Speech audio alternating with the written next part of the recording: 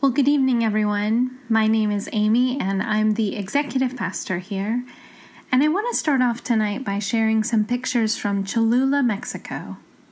These were taken by Josie Ortega, who, if you don't know her, is our lead children's catechist here. And Josie has one of these pictures hanging on the wall of her home. And a while back I saw it, and I asked her about it. And she told me the most wonderful story. She talked about how a few years ago she was in Cholula with her family during Holy Week, and she watched as hundreds of people worked in the streets creating these elaborate patterns out of what turned out to be millions of dyed wood shavings. That's what makes those vibrant colors that you see.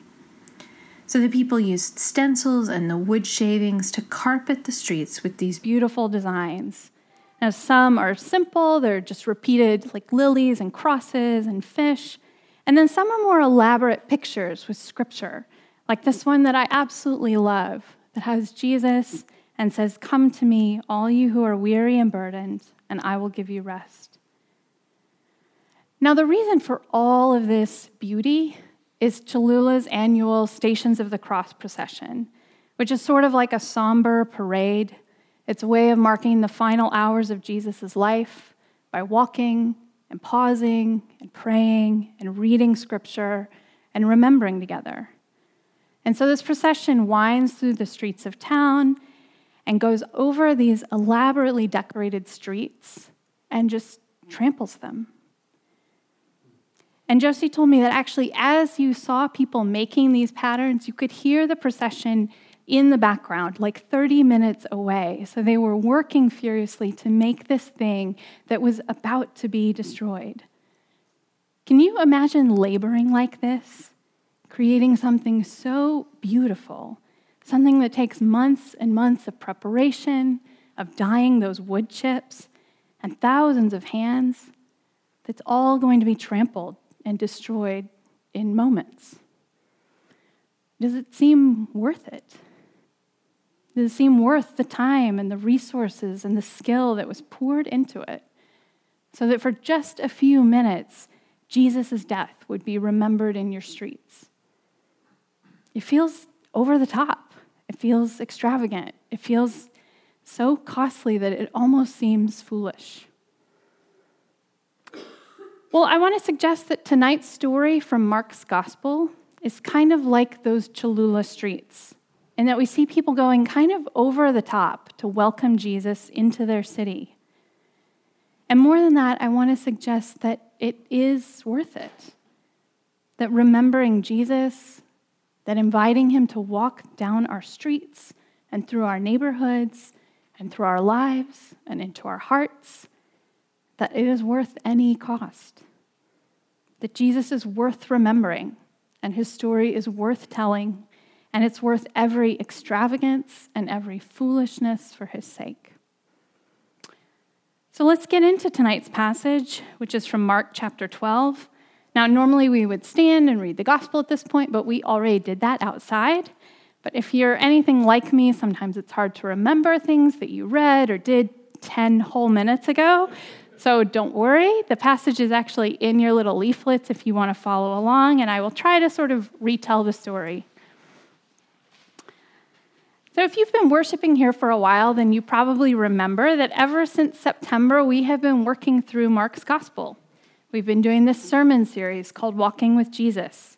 And we took a little break in Advent, and then we came back to Mark.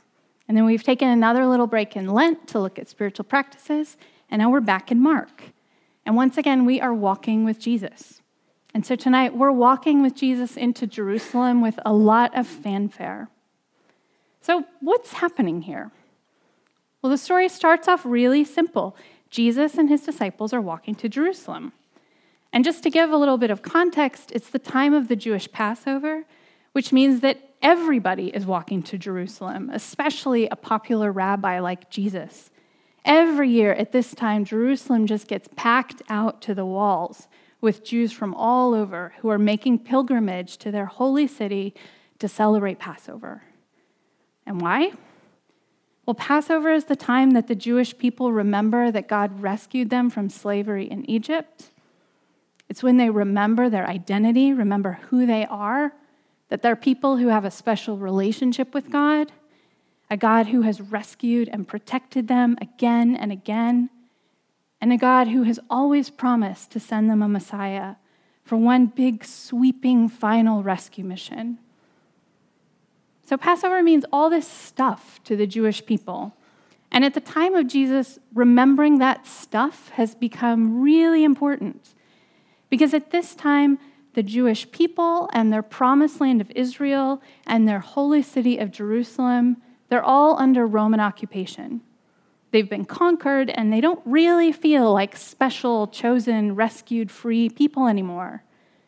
They're just kind of this little ethnic minority group on the margins. They're different. They're kind of an annoyance to their occupiers, and they make the authorities really nervous.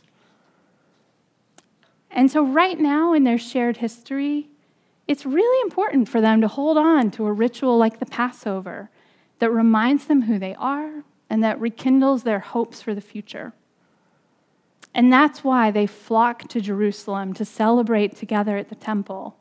And that's why for a few days every year, the air in Jerusalem just gets charged with this electric hope.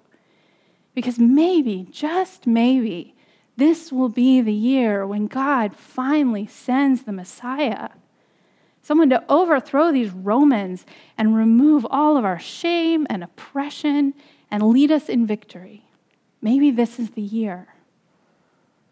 So Jesus, just like everyone else, is headed to Jerusalem with his friends, but when they get to the Mount of Olives, which overlooks the city, they pause. And Jesus asks a couple of his disciples to go on to Bethany, which is just this little village. If they're here and Jerusalem's there, it's right here. So kind of in the middle.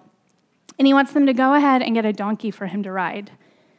And this is where we start to see that Jesus is not just another religious pilgrim. He's not just a popular rabbi.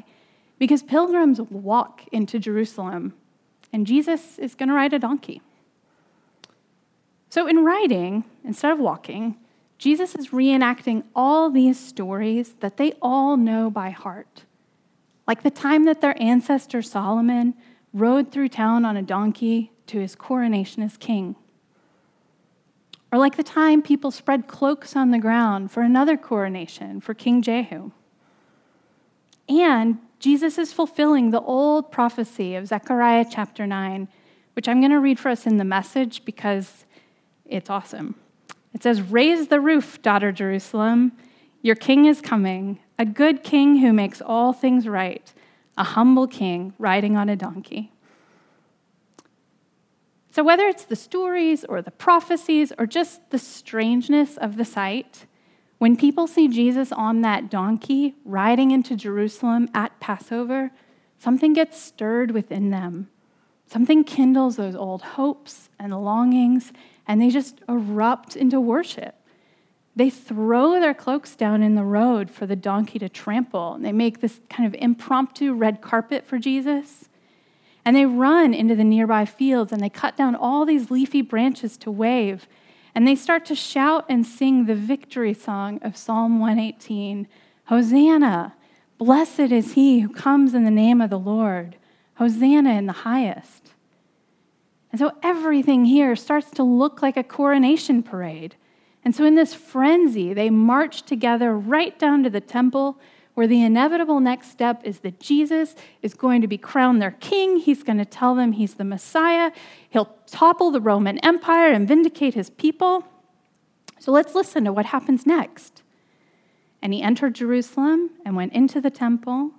And when he had looked around at everything, as it was already late, he went out to Bethany with the 12. Kind of anticlimactic, right? It was late. Jesus is just going to go to bed. And this is where we see that Jesus is not the kind of king that people were expecting. That all that hope that had been stirred up in the streets, it's going to be disappointed and kind of deflated here in the temple. And over the next 7 days, those hopes are going to keep getting deflated as it becomes obvious that Jesus didn't come to triumph, to reign over some powerful earthly kingdom.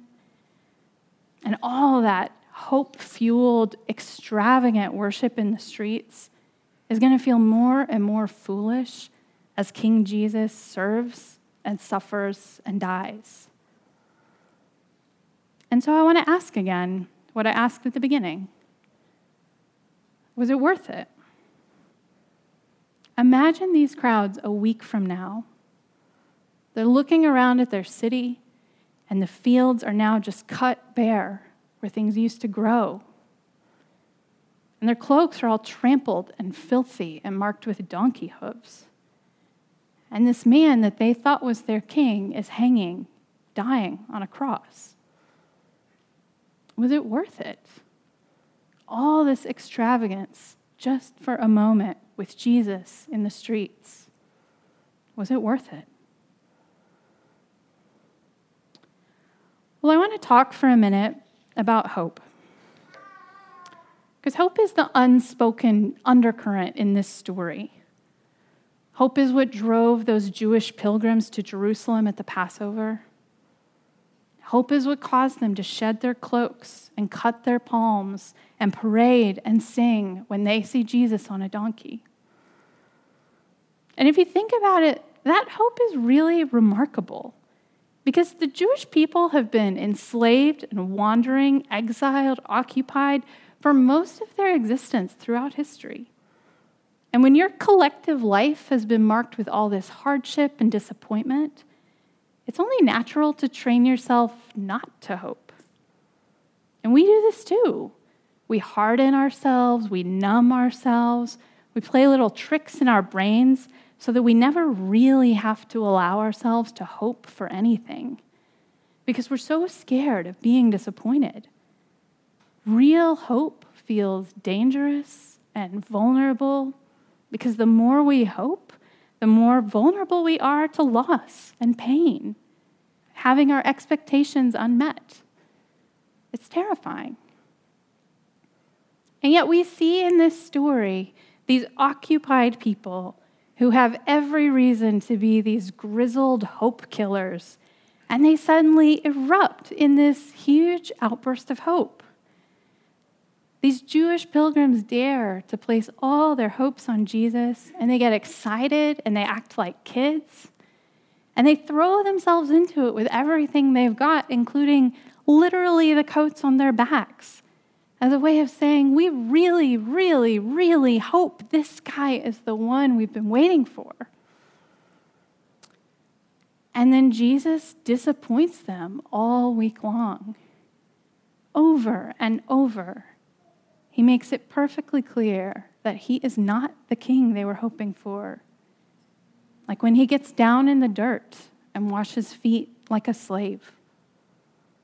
Like when he's arrested and tried and convicted and executed like a common criminal. Like when he dies. But for the few that stick with him, Jesus makes clear he is up to something so much better than what they had been hoping for. Their hopes for a Messiah weren't too big for Jesus, they were too little. Jesus is the king, and he is the Messiah. But he's not here to conquer Rome. He's here to conquer sin itself and its catastrophic grip on the human heart. And all of the darkness and the sorrow and the brokenness that it has been working in the world for all generations up till now.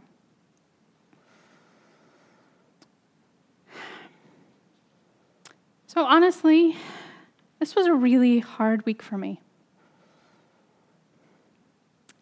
The world is really broken, and we are really broken. And my sins and your sins are real, and they hurt people, and they tear things, and they break hearts. And frankly, I am preaching to you pretty heartbroken today about a world where sin and darkness sometimes seems like it's running rampant, where bodies get sick and they never heal, where war and poverty and exploitation and injustice feel overwhelming and ever present. and where sin carries terrible consequences in my life and in the lives of people I love dearly. And so all week I've just felt the foolishness of it all, of waving these little palms and preaching this gospel of a king who came to die. It feels so small, so ridiculous in the face of a world that is so full and so hurt by sin and suffering. But that's the invitation of Palm Sunday. Jesus invites us to lay everything down and make him a path in our lives. We shed our cloaks and we lay them at his feet. And we shed our little hopes for a king who does what we want him to, who behaves the way we want him to. We lay them down. Jesus is not that king. He's not going to serve our small hopes for worldly triumph, for political gain, for personal glory. Jesus is going to disappoint those hopes every time, and we may as well throw them down. But Jesus is up to something bigger.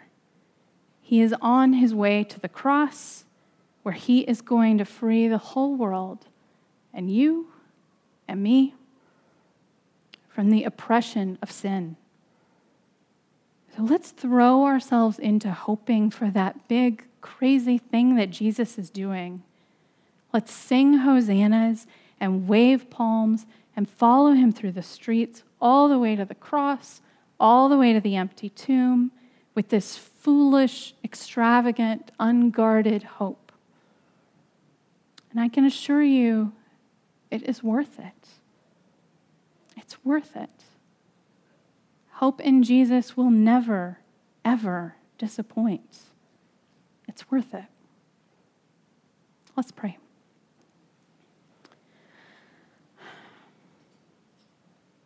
Thank you, Father, for Palm Sunday.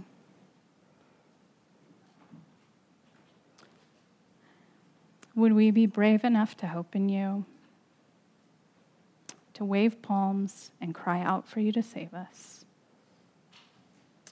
Thank you for being our King. Amen.